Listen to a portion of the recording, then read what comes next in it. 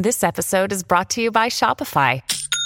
Forget the frustration of picking commerce platforms when you switch your business to Shopify, the global commerce platform that supercharges your selling wherever you sell. With Shopify, you'll harness the same intuitive features, trusted apps, and powerful analytics used by the world's leading brands. Sign up today for your $1 per month trial period at shopify.com/tech, all lowercase. That's shopify.com/tech. Welcome to the New Books Network. Welcome to Peoples and Things, where we explore human life with technology. I'm Lee Vinsel.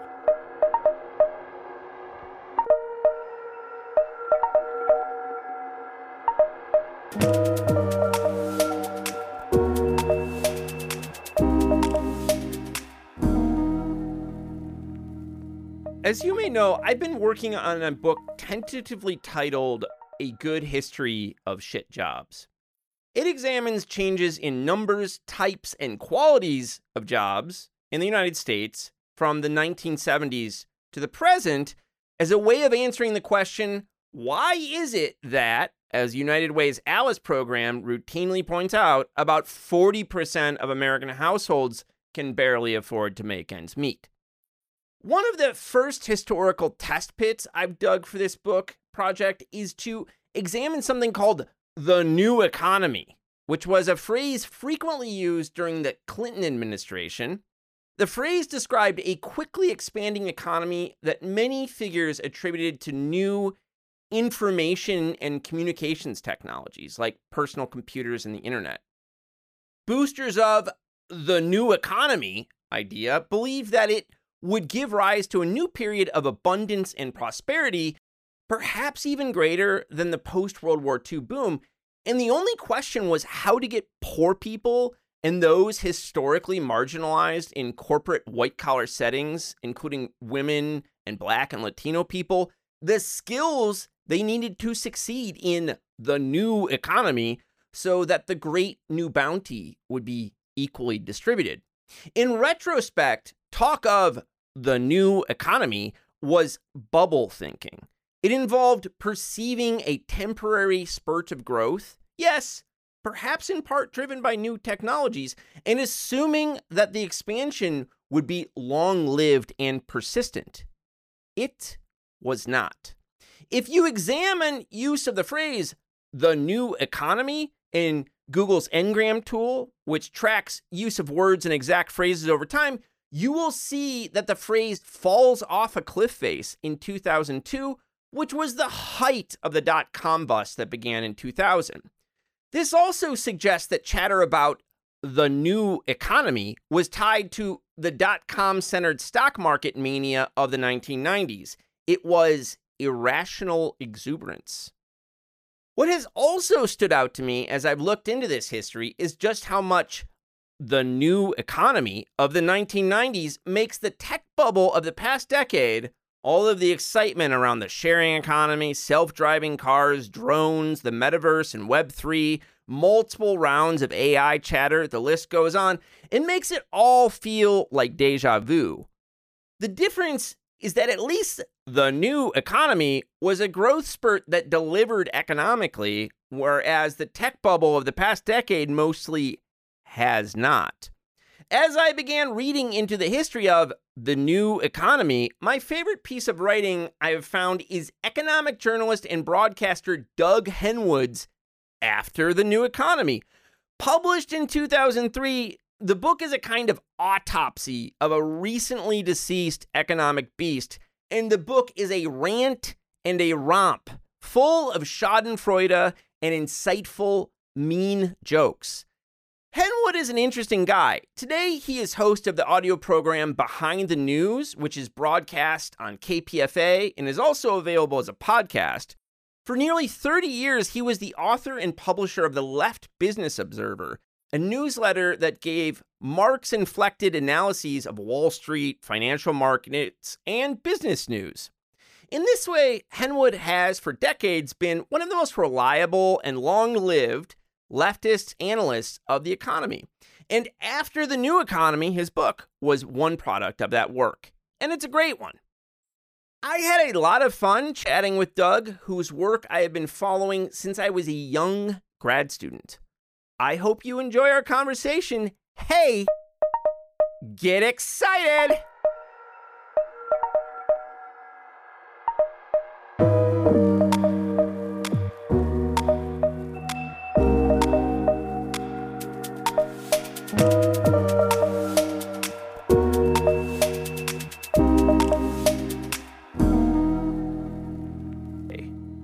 Doug, thanks so much for taking the time to talk to me today. Oh, good to be here. I've been looking forward to this. I think we share a similar perspective on this craziness of the new economy, which just that's right. I think that's right. Endlessly renewing, self-renewing.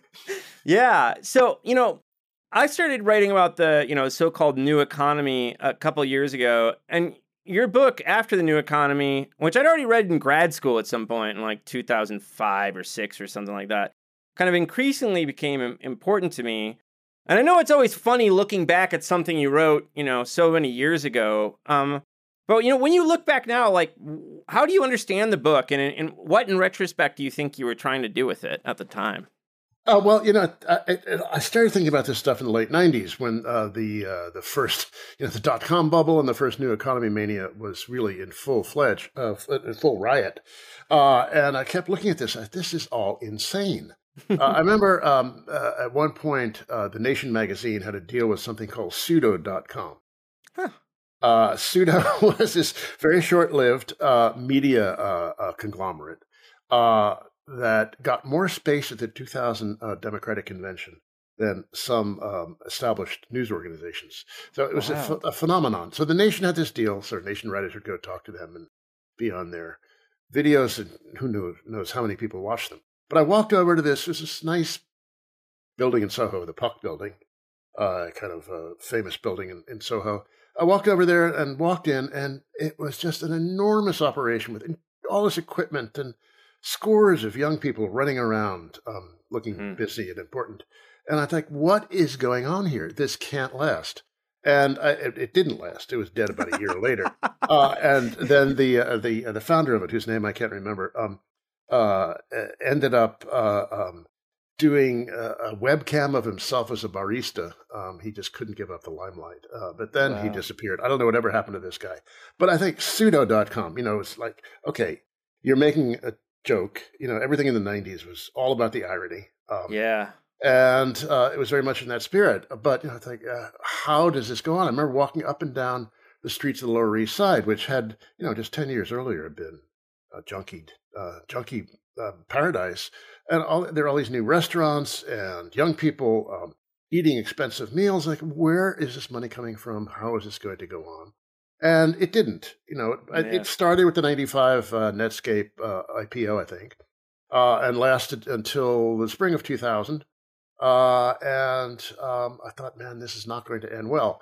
I started working on the book, and then I had my first marriage fell apart, so I never got I didn't finish it in a timely manner, and so it didn't come out for a couple of years until after it crashed. But I thought, okay, this is dead. I'm going to kick it when it's down and hope it never stands up again.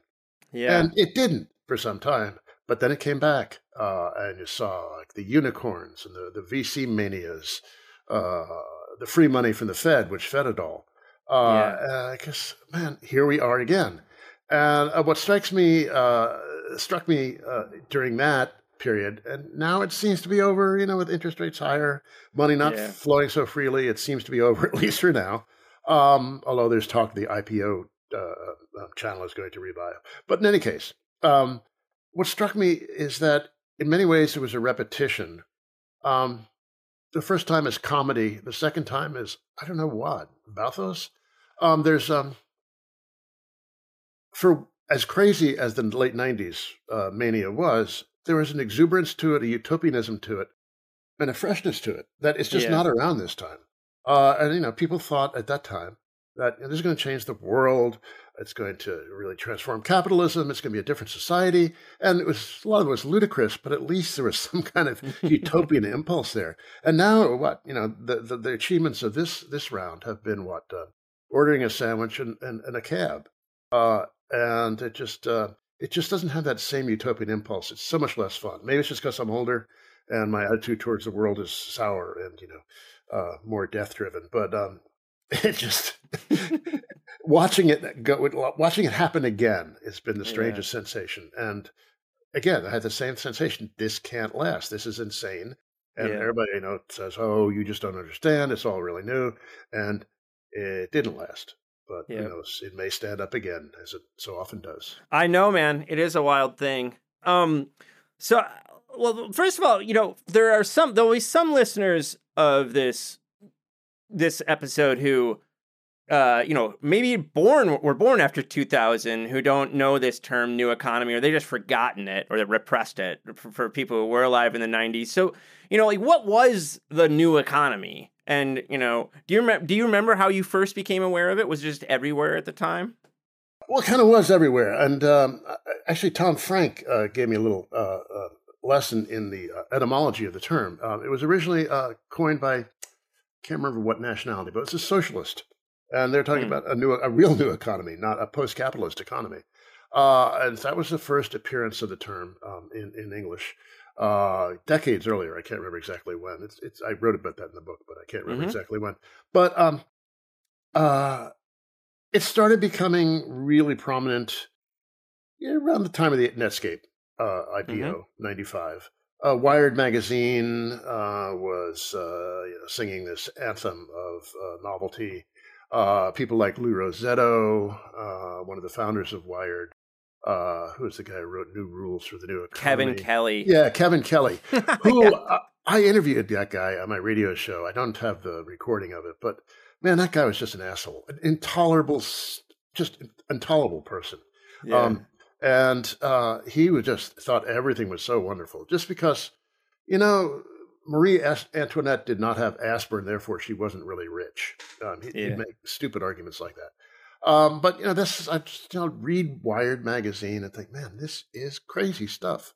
Yeah. And it was all about the new economy, new rules for the new economy. There was an accountant, Baruch Lev at NYU Business School, who was trying to translate some of the principles of the pure exuberance into something like accounting principles.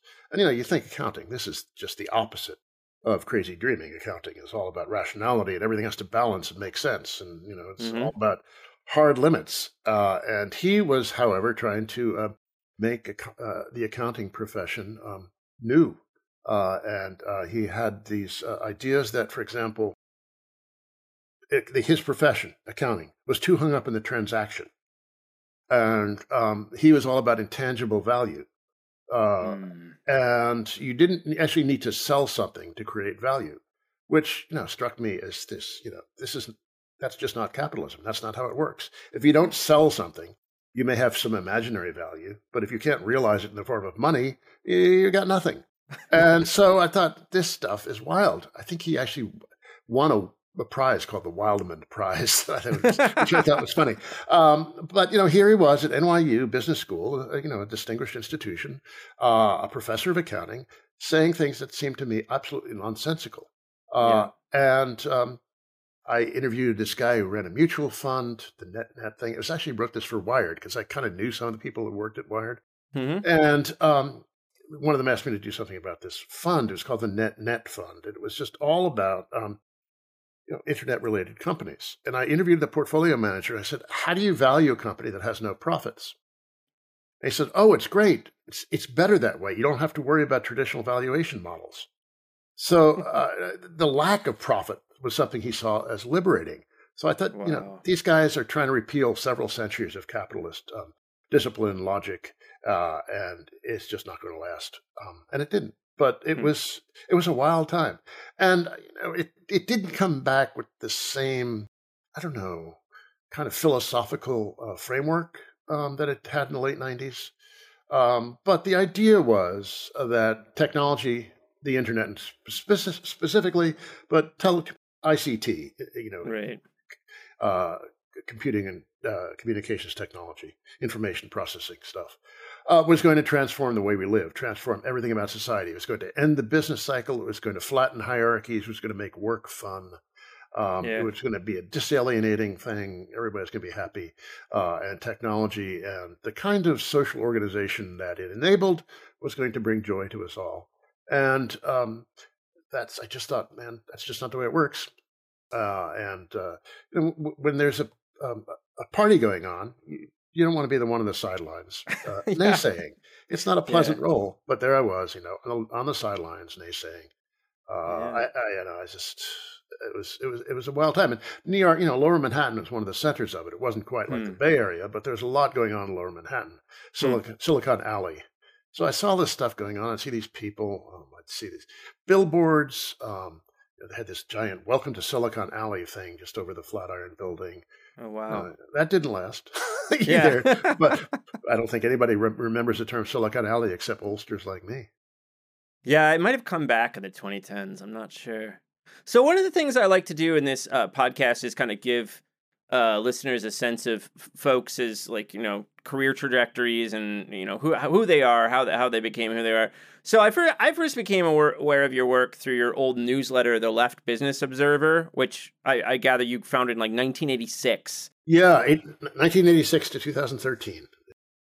And so how did you become the guy who what was The Left Business Observer, and how did you become the guy who made it? Well, there's something of a story to it. I originally was an English major in college. I did 3 years of graduate English at the University of Virginia, and I decided I really didn't want to pursue an academic career, so I did my orals and then left ABD. Maybe I'll write a dissertation, maybe I won't. But and then I was tired of living in Charlottesville.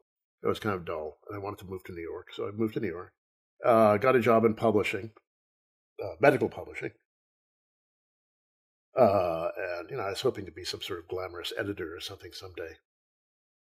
But I ended up in medical and technical publishing. Well, it wasn't bad. It was a pretty good job. It was a nice place to start. And then I quit that job to write my dissertation. I was going to write my dissertation. And I did some typesetting. I learned how to operate an early computerized typesetting machine. Then my then wife and I got into book indexing. We did books indexes for the publisher that we both used to work for. And it gave me a lot of free time. It was very flexible, and it made a decent amount of money. So I thought, I was reading a lot of the business press when I was going to do my dissertation. I was going to write about American poetry, evolution of narcissism in American poetry. It's going to be pretty psychoanalytic in its orientation. But I then got the idea of tying it to the changes in the political economy, the underlying political economy, from sort of the competitive, small-scale stuff of Emerson's day, early 19th century. And the major figure I was going to write about was Wallace Stevens, who worked for an insurance company in Hartford, Connecticut. So he's, in high finance, and very different kind of economy from Emerson's small-scale competitive capitalism. And I was going to take Stevens' role in finance seriously as part of what informed his aesthetic and his poetry and his view of life. So I started reading more political economy. I read Barron and Sweezy's Monopoly Capital, which I really was very influential on me. And in that book, they said the business press is really great. You should read if you're a Marxist, you should read the business press. Yeah. And so I started reading Business Week in particular, which I still subscribe to.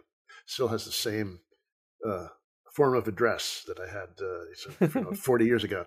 And also Wall Street Journal. I started reading the Wall Street Journal, then the Financial Times. And I thought, actually, and one day I was reading Rock and Roll Confidential, which was Dave Marsh's newsletter on rock and roll, mostly rock and roll, but also other forms of popular music as well. And it was just an 8-page newsletter, and I thought, I could do one of these things. On economics, I think I could do economics and finance. And so I just got the idea, bought a Macintosh, one of the early Macintoshes, 1986, and decided, I'm going to start this newsletter. And as it turned out, I didn't really know what I was doing. But as the development economists say, I learned by doing. Just the first 20 issues or so were kind of embarrassing and amateurish. But since there weren't many people liked me. I got some attention. I got some subscribers, not a vast number, but some. Verso asked me to do a book on Wall Street, which I signed a contract for in 1989. And once I signed the contract, I said, "Oh my God, I don't really know what I'm doing. I'm in way over my head. What have I done?" So it took me about 6 years to write the book because I really, it's like almost self-directed graduate education. Yeah. In reading economics and finance. I never could quite get the advanced math, but I read an awful lot of the mainstream stuff, and the Marxist and the Keynesian stuff, and I spent 6 years working on it.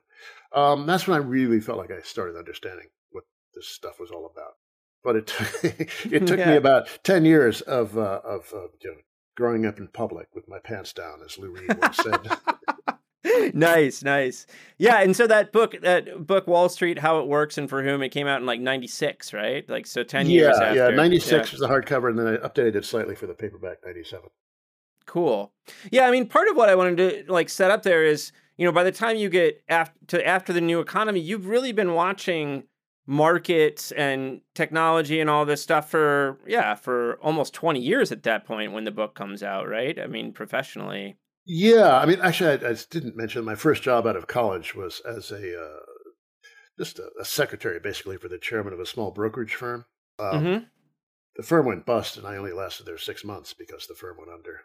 But he was really ahead of his time. He had been a physicist at Bell Labs and decided he was going to take all that math that he learned as a physicist and apply it to the financial markets. So they just started trading listed options when I got this job. And so he was trying to develop options pricing models and sell them to portfolio managers. And nobody knew what he was talking about. He was really way ahead of his time. He eventually drank himself to death, alas. He was a really interesting guy, though. Thoughtful, he had a Baudelaire edition in his desk. Whoa, okay. So he's not your standard Wall Street dude. But, after I left that job, I was kind of bitten. I was always fascinated by Wall Street and the stock market. I don't know why. My uncle, who lived with us part of my time growing up, got Barron's, and I used to read Barron's all the time. Alan Abelson's column in Barron's in particular. Alan, well, I later got to be kind of friendly with, who gave me a nice blurb. He's deeply immersed in Wall Street, editing this weekly magazine for Wall Street. But on the other hand, he was pretty contemptuous of a lot of the people involved. He thought they were kind of short-sighted and stupid and greedy. And so he was always had this mocking tone about, and he's a very good writer. And so he had this mocking tone, and I was like, that kind of shaped my view of things. But I always was really, really interested in this world of Wall Street and had this love-hate relationship with it, which is analogous to my fascination with and love-hate relationship with the ruling class more broadly. As a suburban kid from a completely undistinguished suburb in New Jersey, I went to was it Teaneck, New Jersey? Is that what I read? No, that's where I was born. I grew up in a place called Westwood, which is only known for James Gandolfini, who was also born there. Okay. And Eugene O'Neill's widow died there, I think. Those are the only significant things that ever happened in Western New Jersey. But I where was I going with that? Just like that, your contempt for the ruling class, like or tension around the ruling class. I landed at Yale as an undergraduate, and I said, "Who are these people? They got their names on buildings or their ancestors' portraiture on the wall." I didn't really have, and a lot of them went to very fancy private schools. Yeah, they studied Greek in high school. I said, "My God, who are these people?"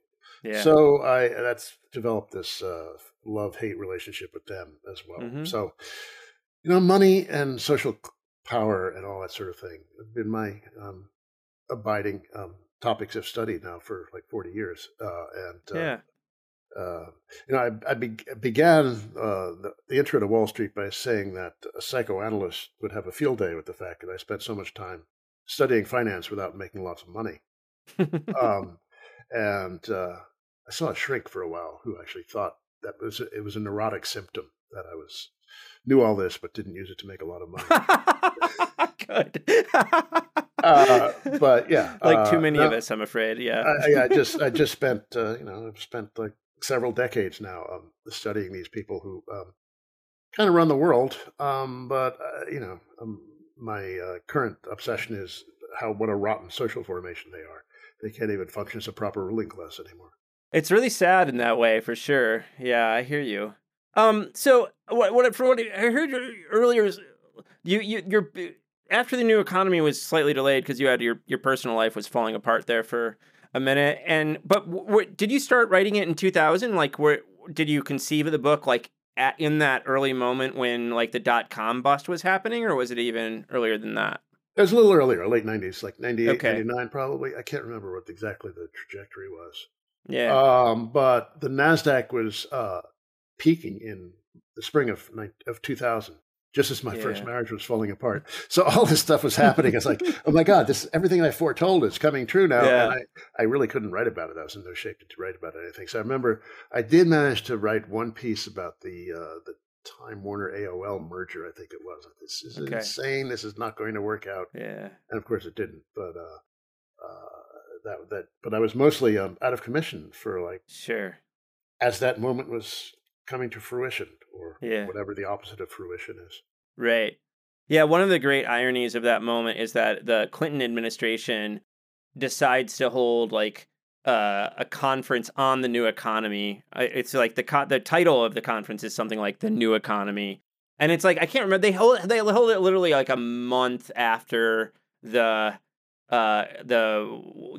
stock market starts to crater, and so it's just like there's these beautiful moments in the story. Yeah, he was a perfect precedent for that moment in a lot of ways too, because he's kind of dreamy and weird.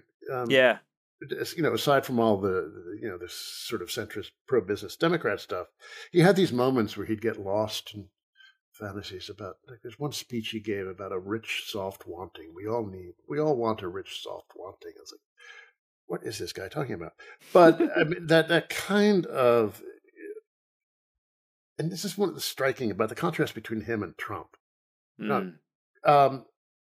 Both snake oil salesmen in different sorts of ways, but Clinton, at least, this stuff about the bridge to the 21st century, don't stop thinking about tomorrow. There was a classic American, optimistic view of the future there. Yeah. And now we have, Trump, who is just nothing but nostalgic, but with a really sour flavor to it. It's just, one longs for something more hopeful than the current political environment. As fraudulent as it was. I was just looking at that old Edmund Wilson quote, which he wrote just after the stock market crash in 1929. And he said, one couldn't help but be exuberant at the collapse of that stupid, gigantic fraud.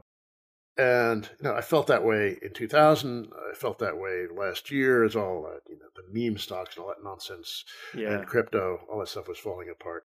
Not completely yet, alas, but, that whole stupid, gigantic fraud, it is a recurring feature of American life. Yeah. Yeah, man. I was just reading an essay. So there's this essay by Robert Brenner and Dylan Riley that got everyone inflamed. It was in the New Left Review, and it was like, it's called 7 Theses on Political Capitalism or something, and got leftists all worked up.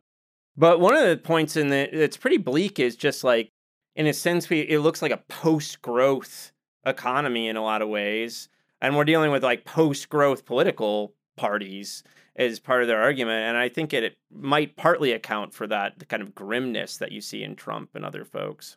Yeah, I have to admit I haven't read those articles yet. I know people are getting very excited about them, and I feel like I should read them or should have read them already, but I haven't. But this issue around post-growth, that gets very complicated. All the degrowthers. I wasn't going that way. I know, but I hear you. I don't know. I think it's, as economists say, misspecified. I hear you. But anyway, I don't. That's a whole other topic. But it's the system has run out of gas. Yeah. I once saw George Soros at the Council on Foreign Relations, and he was describing America as having shot its and he stopped himself before he finished his thought. And everybody at the Council on Foreign Relations starts laughing. But America does feel like it has shot its Yeah. I want to give listeners, like some sense of how your book moves. So, the first chapter is about novelty and the sense of newness. And you already kind of touched on this. I mean, certainly it's about the internet, but it's a lot about a lot of other stuff too. And you talk about people like futurist George Gilder and Greenspan and Kevin Kelly and Manuel Castells and all these people who kind of become prophets for the new economy. So, I mean, you're more familiar with this text than I am now. Yeah, no, it's okay. I have revisited a number of times, but I just wonder, my question for you is like, if we look back on the 90s, like, how do we account for that sense of aliveness that you've brought up a couple times? Like, what do you think created that? Do you think it was just like, it was a moment of expansion after lots of decades of contraction, or what was up? Well, the technology was new. The internet was becoming a mass phenomenon, having been a pretty connoisseur phenomenon earlier. And computers are getting more powerful and cheaper, and you could do things that you couldn't do before. So there was a real being determines consciousness kind of moment that was going on then. When I wrote the book, the first version of it, the hardcover version, I was very skeptical about all the claims about a productivity acceleration. Yeah, you are in the book. Yep. And then when the paperback came out, I wrote a long intro in which I sort of changed my mind. And reading Robert Gordon's work on productivity acceleration, I did change my mind to some degree, but it turned out my skepticism was warranted. That productivity acceleration lasted, I don't know, maybe 5 years, and then disappeared, and now we're just doing really badly in that department. So it's really strange to have that. That boom came along with a real large rise in capital spending, heavy investment in technological equipment mostly. Real increase in ICT capital spending. And we haven't seen anything like that in this cycle. There just hasn't been that kind of investment. And the innovation is much less impressive. Now it's just like iterations on things that are pretty familiar. We have a faster iPhone, but the iPhone is 10, 12 years old. There's nothing like that. I love my new M1 Macintosh. It's really, really fast, but it's not all that profoundly different from the Macintosh I had 10 years ago. So the break was, greater then. I think the real technical advances were greater then. And I don't know, maybe something in the age makeup of the population. My cohort was, just reaching maturity. Oh, that's interesting. Yeah. And we carried our, 60s optimism into a different kind of world. And I don't know, young people today are often rather gloomy about the future, which kind of saddens me. I think, young people are supposed to be, optimistic about the future. They're supposed to be an antidote to the sourness of the aging, but they're not living up to their role at this point. But I don't know whether it was that. It seemed like the end of the Cold War put capitalism in a very good mood. It lost any sense of rivalry. There's another way to do things. Capitalism enjoyed a prestige in those moments that. I was talking earlier about the sign over Silicon that said "Welcome to Silicon Alley." Right up the street, Forbes magazine had a big billboard that celebrating itself as a capitalist tool. And they're turning around all those old critical terms into reclaiming them. So there was that moment of intense capitalist triumph. There's no other way to do things. We won, you lost. Get in line and celebrate. And I remember this is many years earlier, but that movie. Now I'm forgetting it. In which the running dog shoes, about the boomers who'd given up on their dreams and went into business. Okay. It's not Wall Street. No, it's. There's this one scene where this woman who'd been a public defender went to work as a real estate lawyer, and somebody was giving her a hard time for it. She said, "Well, at least they're not rapists." That's how they that's how we were processing things. So that was it. There's a transformation of the baby boomer consciousness. And Robert Tucker has that great book about the the transformation of the whole Earth catalog and that whole sensibility, the hippie sensibility, into the Silicon Valley philosophy. Oh, yeah.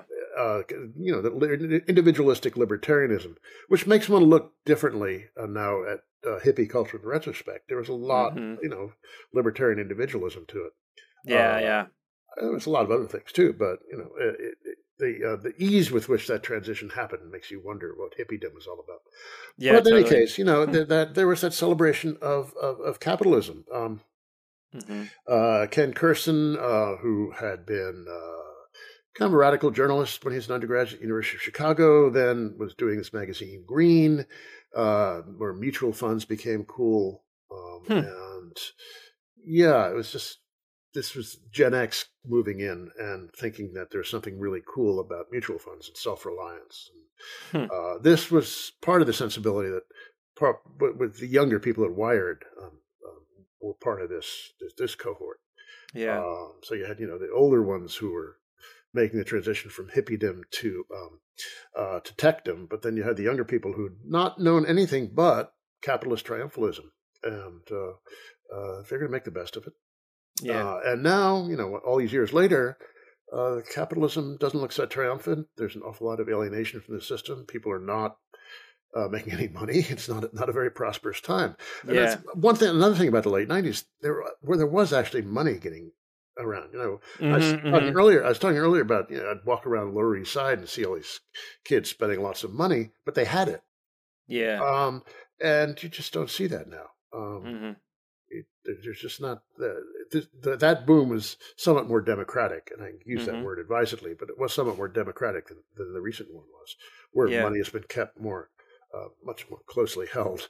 A lot of my comrades in New York City DSA are tech workers, and they are the modern working class in a lot of ways, but they're also people who in an earlier time would have enjoyed professional jobs with high salaries and be rising up the corporate ladder and all those sorts of things. And now that's just not happening.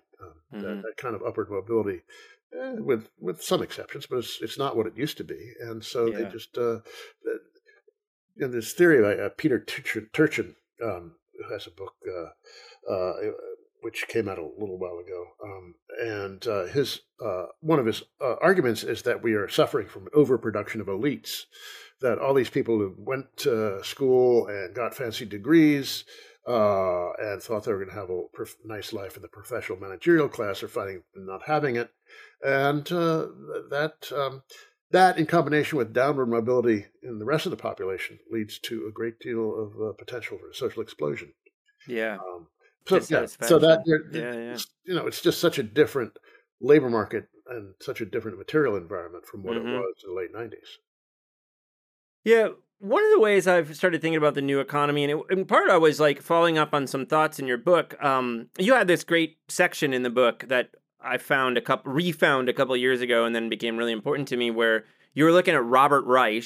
So this is a Secretary of Labor under Clinton, and was also kind of writing a lot of pop books on, like the knowledge economy or something like that at the time. And you were looking at like how he was very focused on new economy jobs. I found these especially focusing on technicians as a kind of class of workers, but he's talking about all kinds of techie jobs, right? Oh yeah, like wasn't it a vending machine repairman? Wasn't that one of his examples? Yeah, he loved that one. Yeah. Yeah. He's using a printed circuit board, and like not the old mechanical vending machines. Yeah. Well, Jesus, all the guy does is pull out the old board and put in the new one. It's not like he's wiring it himself. But part of what you show is that he didn't even though he was Secretary of Labor, he's not reading the publications of the Bureau of Labor Statistics, because what the BLS was showing at that time when he's the labor secretary, they were already projecting the fastest jobs growing in America were going to be very low wage service jobs like home health care aides, for instance.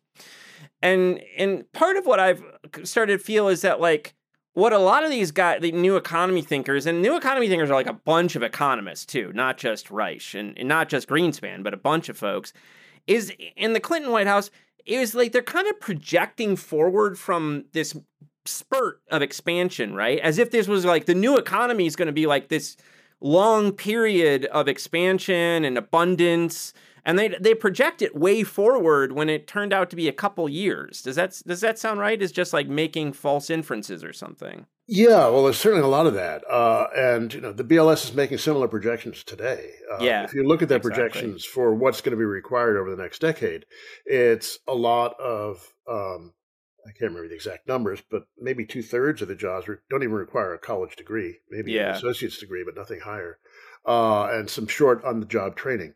And there will be a minority of nice, fancy jobs. And that was the same thing that was being projected in the late 90s, which is the way things worked out. About, say, roughly, the middle has been emptying out. There's just not a whole lot of good jobs in the middle anymore, the way there used to be. And maybe, 1/3 of that has gone upwards, but 2/3 have gone downwards. And something similar still is happening. The last few years, we've seen some improvement in the fortunes for the low-wage labor market. With low unemployment rates, tight labor markets. But unfortunately, some of those gains have been eaten up by inflation, so they're not even really durable gains. But that aside, I think also a lot of people, academics, professionals, journalists, saw what was happening in their own jobs and that of their friends. And the late 90s is a great time to be a journalist. There was a lot of money in the field. A lot of startup publications. It was the days when Condé Nast, I knew some people who worked for Vanity Fair, and I had a neighbor on the Upper West Side who was their art critic for a while. And they would fly him and his wife to a gallery opening in Paris. Nothing spectacular. It's not like, a major museum retrospective exhibit. No, just a gallery opening in Paris. And the two of them would go first class. And this was life at Condé Nast, writing for Vanity Fair in those days. So, they thought, wow, everybody's living large now. And then, it's changing the way academics did research, having so much information online. I still feel this as a journalist. It's so much easier to do research now than it was 30 years ago. Now I could find things in 3 minutes that it would take a long trip to the library to find. And there's a downside to that, but it's mostly an upside. But I think the people, some of the people who write and think about these things came to just generalize their experience, that the whole world was going through this revolution and everybody's feeling really creative. But even at the time, I remember thinking, well, there are far more truck drivers than there are computer programmers. Totally. And, in all these celebrations, you never hear that. And then if you talk about the world scale, there's still then probably a bit smaller proportion now, but then about half the world were living in poor countries as farmers, peasants. That was the modal human experience was not that of an urban knowledge worker. And certainly there's been some urbanization over the last 20, 30 years, and the formal labor force has expanded compared to what it was then. But still, this is just not representative of the way people live their lives. But it just became easy to think so as well. One of the things I wanted to ask you about is kind of, this is in some ways an impossible question, but I wondered, overall, what role the stock market plays in the new economy story. Because it's if you look at, the use of the term, according to Google Ngram at least, which tracks, phrase and word use over time, in 2002, use of the phrase "the new economy" basically falls off a cliff face, right? I mean, it's between 2000 and 2002, air's going out of the dot-com bust is happening, air's going out of that bubble. And it seems like the term is very tied up with that, because productivity doesn't start falling for another couple years, right? It's 2004 or something like that. It starts going down. Yeah. So it just seems was the new economy really a stock market story, or was it really about markets more than anything? Oh, a lot of it was, yeah. I mean, it was a byproduct, but also fed it. It became this, I don't want to call it a virtuous circle, but it's something that fed in itself. And we saw that again, in the recent episode, that the Fed pumping $3 or $4 trillion into the economy, keeping interest rates at zero for a decade. That just led to an immense amount of exuberance, irrational exuberance, as Greenspan famously put it. But also, there's just so much money to play with. The Fed was just printing all this money, and the real economy was not doing so great, and a lot of it just went into the financial markets. And people in the markets who have an outsized influence on public discourse, and people who own stocks also have an outsized influence on public discourse. They're having a great time. Everything is doing great for them. And the Trump economy wasn't that bad. The unemployment rate was pretty low. Wages were rising. More than they are under Biden, I have to admit, and even more than under Obama as well. But still, it was not a great time. It was not the working class was not rolling in money. But the financial markets are doing great, and so it's easy to say everything is going great. And then we had that moment of what was it, February, March 2021. The meme stock moment. Everyone's at home playing with apps with Robinhood or whatever. It's just a crazy moment. I actually got into the Daily Show to talk about it. Oh, really? I missed that. Oh, bummer. it was a lot of fun. It's not my. But I always figure when I get attention from mainstream source outlets that whatever phenomenon is being talked about is just about over. Man. So that's what I felt. Being on the Daily Show, this meme stock thing is just about over. And that was the peak in a lot. Also, what's her name? Kathy Wood, one of the hero portfolio managers of that period, her ARC fund. Peaked around then too. I haven't looked at it lately, but it's probably recovered some, but it really took a dive. But she and her stocks were symbols of that period, and it was just utterly insane, the stuff that was going on around meme stocks. Totally. I just looked at it like, what? It's the same feeling I had at the Pseudo Studios. Like, what is going on here? This cannot last. I know, man. Something you might mention it in your book, but I was most recently reminded of it by Nelson, the labor historian Nelson Lichtenstein, has a book coming out on the Clinton administration this fall. And I've read it a couple times, and I didn't realize that, or I hadn't remembered at least, that Fed rates played a role in the .com buildup too, just as we've seen in the 2010s. Maybe a smaller one, because we basically had ZERP for a long time in the 2010s, but I just hadn't put the two and two. I mean, it seems like Fed policy is actually playing a role in these recurrent asset bubbles at this point. Oh, definitely. And Greenspan was a real cheerleader for the new economy. I used to make fun of him in my newsletter because he would say the most preposterous things. He's like, everything is getting so small and light. He's trying to the weight of the economy, just the physical weight of the economy was so much lighter than it used to be. He'd get all gee whizzy about this sort of stuff. And because we're making chips and stuff. Is that the idea? Yeah. Okay. There's this outbreak of belief that we were post material somehow. Yeah. Kevin Kelly says this explicitly in that book you mentioned. Yeah, and then Charles Leadbeater, who had been the industry economist for industry correspondent for the Financial Times, then discovered the new economy and wrote this book called Lighter Than Air, I think it was called. Okay. He later became the editor for Bridget Jones' Diary. So we also. And you also have Jeremy Rifkin during that period, like the World Without Work and all that. And Stanley Aronowitz, The End of Work. Yeah. I think all this. We've heard that again in like more than once, right? Yeah, now it's AI. But it's been AI twice, because there was a second machine age moment in like 2014 to 2015. Now we're hearing it with generative AI. It's just like the script just plays out again and again. Yeah, it really feels like AI feels like another bubble. There was a headline in the Financial Times to that effect the other day, and I was like, I think we may be there. But going back to Greenspan, he was such a cheerleader for this stuff. And he, at some point, really believed in the productivity revolution. And so he said, because of this revolution in productivity, we can maintain lower rates of interest, higher levels of economic growth without worrying about inflation. Okay. Tighter labor markets.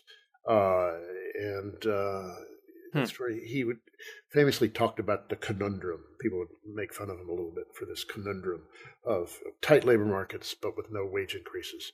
And he explicitly said also that working class was scared. They were still afraid of layoffs and restructurings, which had been so prominent in the 80s and early 90s that it had really scarred the sensibilities of the working class.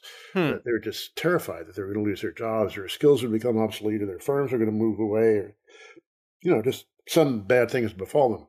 Yeah. So they'd never ask for a raise. They'd do whatever the boss said. And Greenspan is very explicit about celebrating that. Wow. But, his belief in this productivity revolution was what enabled him to keep interest rates very, very low for a long period of time. That allowed the dot-com bubble to blow up. Not in the sense of exploding, but expanding. And blew up in the sense of exploding once they started raising rates. But it was a similar thing. So we've, a lot of people's understanding of the Federal Reserve and its policies and its functions were shaped by the Volcker years and William Greider's famous book on the Volcker years, Secrets of the Temple.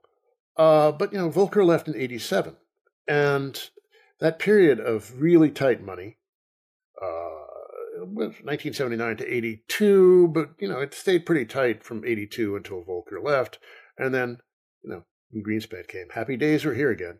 And he never really deliberately created a recession. He started raising interest rates soon after taking over, but then we had the 1987 stock market crash. And Greenspan said, "Oh no, we can't have that." And so they issued a press release right after the 87 crash and said, "The Federal Reserve, in accordance with its duties, will make sure that things don't go all to hell," in politer terms. And that was really the beginning of the modern bailout culture. So finance came to think that it could just do anything and get away with it. There's a story of Sonny Barger, who was the number 2 guy in the Hells Angels for many years. And he had just getting accidents after accident. And then finally he had a really bad one. Spent some time in a coma. And then he woke up and the nurse said, "I hope you learned your lesson, Mr. Barger." And he said, "Yes, I did." And she said, "What's that?" He said, "I can do anything and survive." Oh man! But that's what the lesson that finance learned from the Greenspan years, and you saw just one after another of these bailouts. The late 90s, we had the Asian financial crisis, Russia financial crisis. Early 2000s, we had the dot-com bust, and then we had after the 2008 crisis, we had just the Fed pumping and keeping rates at zero. And that doesn't mean that austerity is great, but the financier class has not taken a hit of any magnitude. I don't know, since 1929, 32. They've just been bailed out serially now. And so their share of wealth and income just keeps rising. And it's flat over periods of time, but it hasn't gone down ever. Since the early 1970s. Yeah. So part of what I wanted to do, and kind of making some final moves in our discussion, is kind of connecting it to the last decade, your book, and we've already been doing that some, but I want to do it even deeper. And I feel like you kind of just set it up.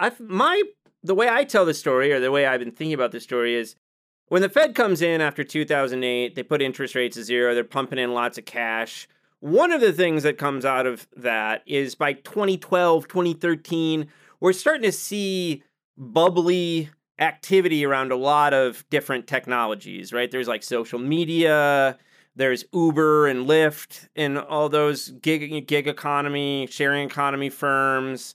There's self-driving cars and drones. we've had two waves of AI hype in the last decade, including those ones in 2014, 2015, and all that. Blockchain, Web3, and the metaverse. So it just keeps going on, right? Web3 is one of the most comical ones in this whole series. Oh, yeah.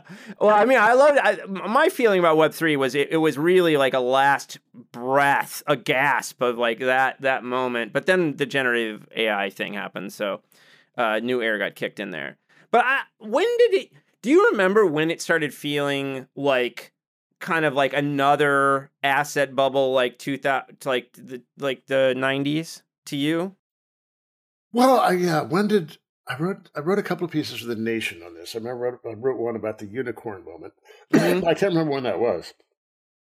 Yeah. And then I wrote a piece about Bitcoin. I think that was 2014. Uh-huh. And at that point, I thought, Bitcoin, this stuff is insane. Yeah. Like, how's this going to last? Here we are 10 years later, and it's a little staggering, but it's still going. Mm-hmm. Weird sell-off in Bitcoin last week, but I don't know what that was all about. But in any case, it's something which makes no sense at all. I don't really understand why it exists or what problem it's meant to solve. Yeah. But, there are an awful lot of passionate believers still who are. It's always hard to separate the passionate believers from the con men, too. I mean, totally. The history of capitalism is, Marx has a phrase, something about how the apostles of credit always have this nicely mixed character of swindler and prophet. Huh. And, that's just been a constant. Yeah. Swindler and prophet, sometimes they're different people, sometimes they're the same person. Yeah. Yeah, I guess it's been about almost 10 years that I've had this sensation of deja vu all over again. It's but it got crazier. Bitcoin, when I wrote that, was, I don't know, who knows what was in 2014, $1,000? I don't know. Yeah. Now it's 20 something. It's hard to keep up with whatever Bitcoin is, but $20,000 or $30,000, and then there's thousands of other cryptocurrencies, and it's managed. The whole scene has managed to survive these collapses and the revelations of fraud, and Sam Bankman-Fried going to the Brooklyn House of Detention. It's just it's surprising it's managed to survive that, but it has. And the stock market is somewhat off its highs, but it's still pretty richly valued. Yeah. Well, I wanted to ask you about that too. I mean, like, a lot of the air went out of the bubble last year. I mean, like, stupid things like metaverse real estate really took a hit in 2022, right? And Web3. I remember reading that stuff, like, people actually talking about real estate development in the metaverse. What? Good Lord. Yeah. But, the stock market's come back a lot in 2023. So, I mean, how have you been thinking about that as someone who follows this pretty closely? Well, some of my left-wing friends are going to criticize me for this, but, it makes me think the Fed isn't being tight enough when I see stuff like that. Mm-hmm. But, this is a real serious problem that we have very crude tools for managing the economy. And one of them is monetary policy, interest rates, and the quantity of money. And over the last, a couple of decades, it's become... it's as if the prosperity of the real economy is a byproduct of the financial markets. So we allow these insane bubbles to develop, immense wastes of capital and human intelligence and human resources. Yep. This recent last 2-3 years, we had a very substantial housing boom, or in prices, but there was very little new construction. And so, unlike the housing bubble of the early and mid 2000s, when there was still a lot of construction, which is one of the things that brought that one to an end. As prices rose, supply increased, and therefore prices came down. But we haven't seen that this time very much. This current housing bubble has been mostly people in the upper brackets, people with very high credit scores, unlike the one of the earlier of 15, 20 years ago, which was driven by people with low credit scores. And God knows people with low credit score needs housing, but they don't need easy loans that they can't afford. But yeah, this decades now of super easy money and indulgence from the Federal Reserve and other central banks around the world too, has just produced this incredibly distorted system where financial markets get crazy, and you don't want to see the unemployment rate go up, and what bargaining power workers have gained because of low unemployment rates. You don't want to see that evaporate. But on the other hand, we got to do something about these insane financial markets and this system of feeling entitled to a bailout every time something goes wrong. So we saw the Silicon Valley bank failure of, God, when was that? Early this year. It certainly seems like ancient history. And then a couple of crypto banks failed at the same time. And it was in important part because the Fed had tightened, and all the bonds that these guys had loaded up on lost value, and that meant that the banks were insolvent. And the Fed paused its tightening some. But this underlying problem didn't go away.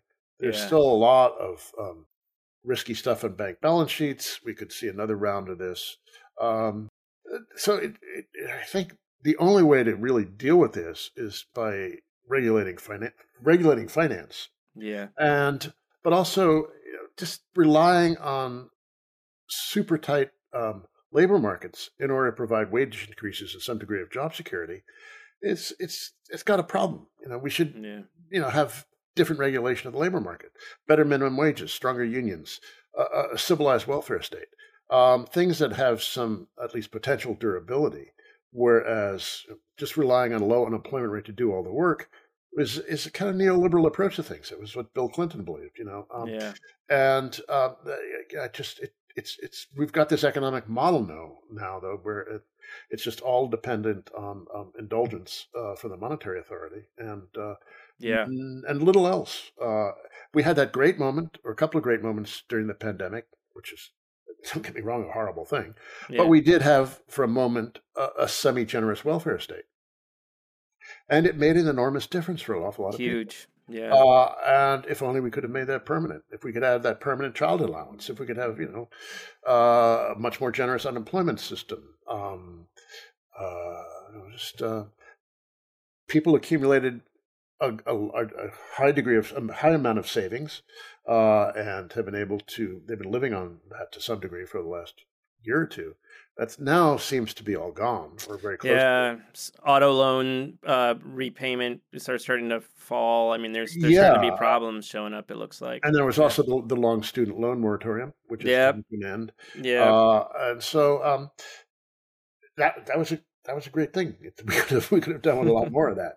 But it shows what a good policy can do, and it can do more than just relying solely on a 3.5% unemployment rate to do all the work of putting a floor under the living standards of the working class. Yeah. And then there's the whole critique that work sucks anyway. So what do you want to do about that? Well, man, Doug, thank you so much for taking the time and talking to me today. Where can people find you? I mean, you got your radio show and podcast, Behind the News, and what else? Where can people look for you? I write for Jacobin now and then. I'm doing something for them right now on Bidenomics, whatever that is. Okay. Oh, dude. Oh my God, we could do a whole hour on that. I can't wait to hear your take on Bidenomics. And then. I do write things for my blog now and then, which is lbo-news.com. Pretty much everything I do is reported on there, and all my radio shows are listed on there. So yes, that's. I should write more frequently than I do, but writing is hard work. Yeah, that's right.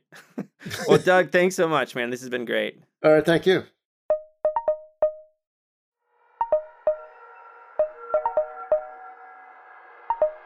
I hope you enjoyed this episode of our podcast. You can reach us with questions, comments, and suggestions at leevinsel@gmail.com or by following me on Twitter at STS_news or on YouTube at People's Things. Our podcast is distributed by the New Books Network, the leading platform for academic podcasts, so that you can find us wherever you get your podcasts. Peoples and Things, like most things in this world, depends on the work of many people. I want to thank my brother Jake Vinsel for writing the music for the show. I want to thank my buddy Juliana Castro for designing the logos for the podcast. You can check out her work at julianacastro.co. Joe Fort is the producer for the podcast, and Mandy Lamb is the production assistant. This podcast and other Peoples and Things programming are produced in affiliation with Virginia Tech Publishing and supported by the Center for Humanities and the University Libraries at Virginia Tech. For information about other podcasts from Virginia Tech Publishing, visit publishing.vt.edu. For the entire Peoples and Things team, I am Lee Vinsel. And most importantly, I want to thank you for listening. Thanks.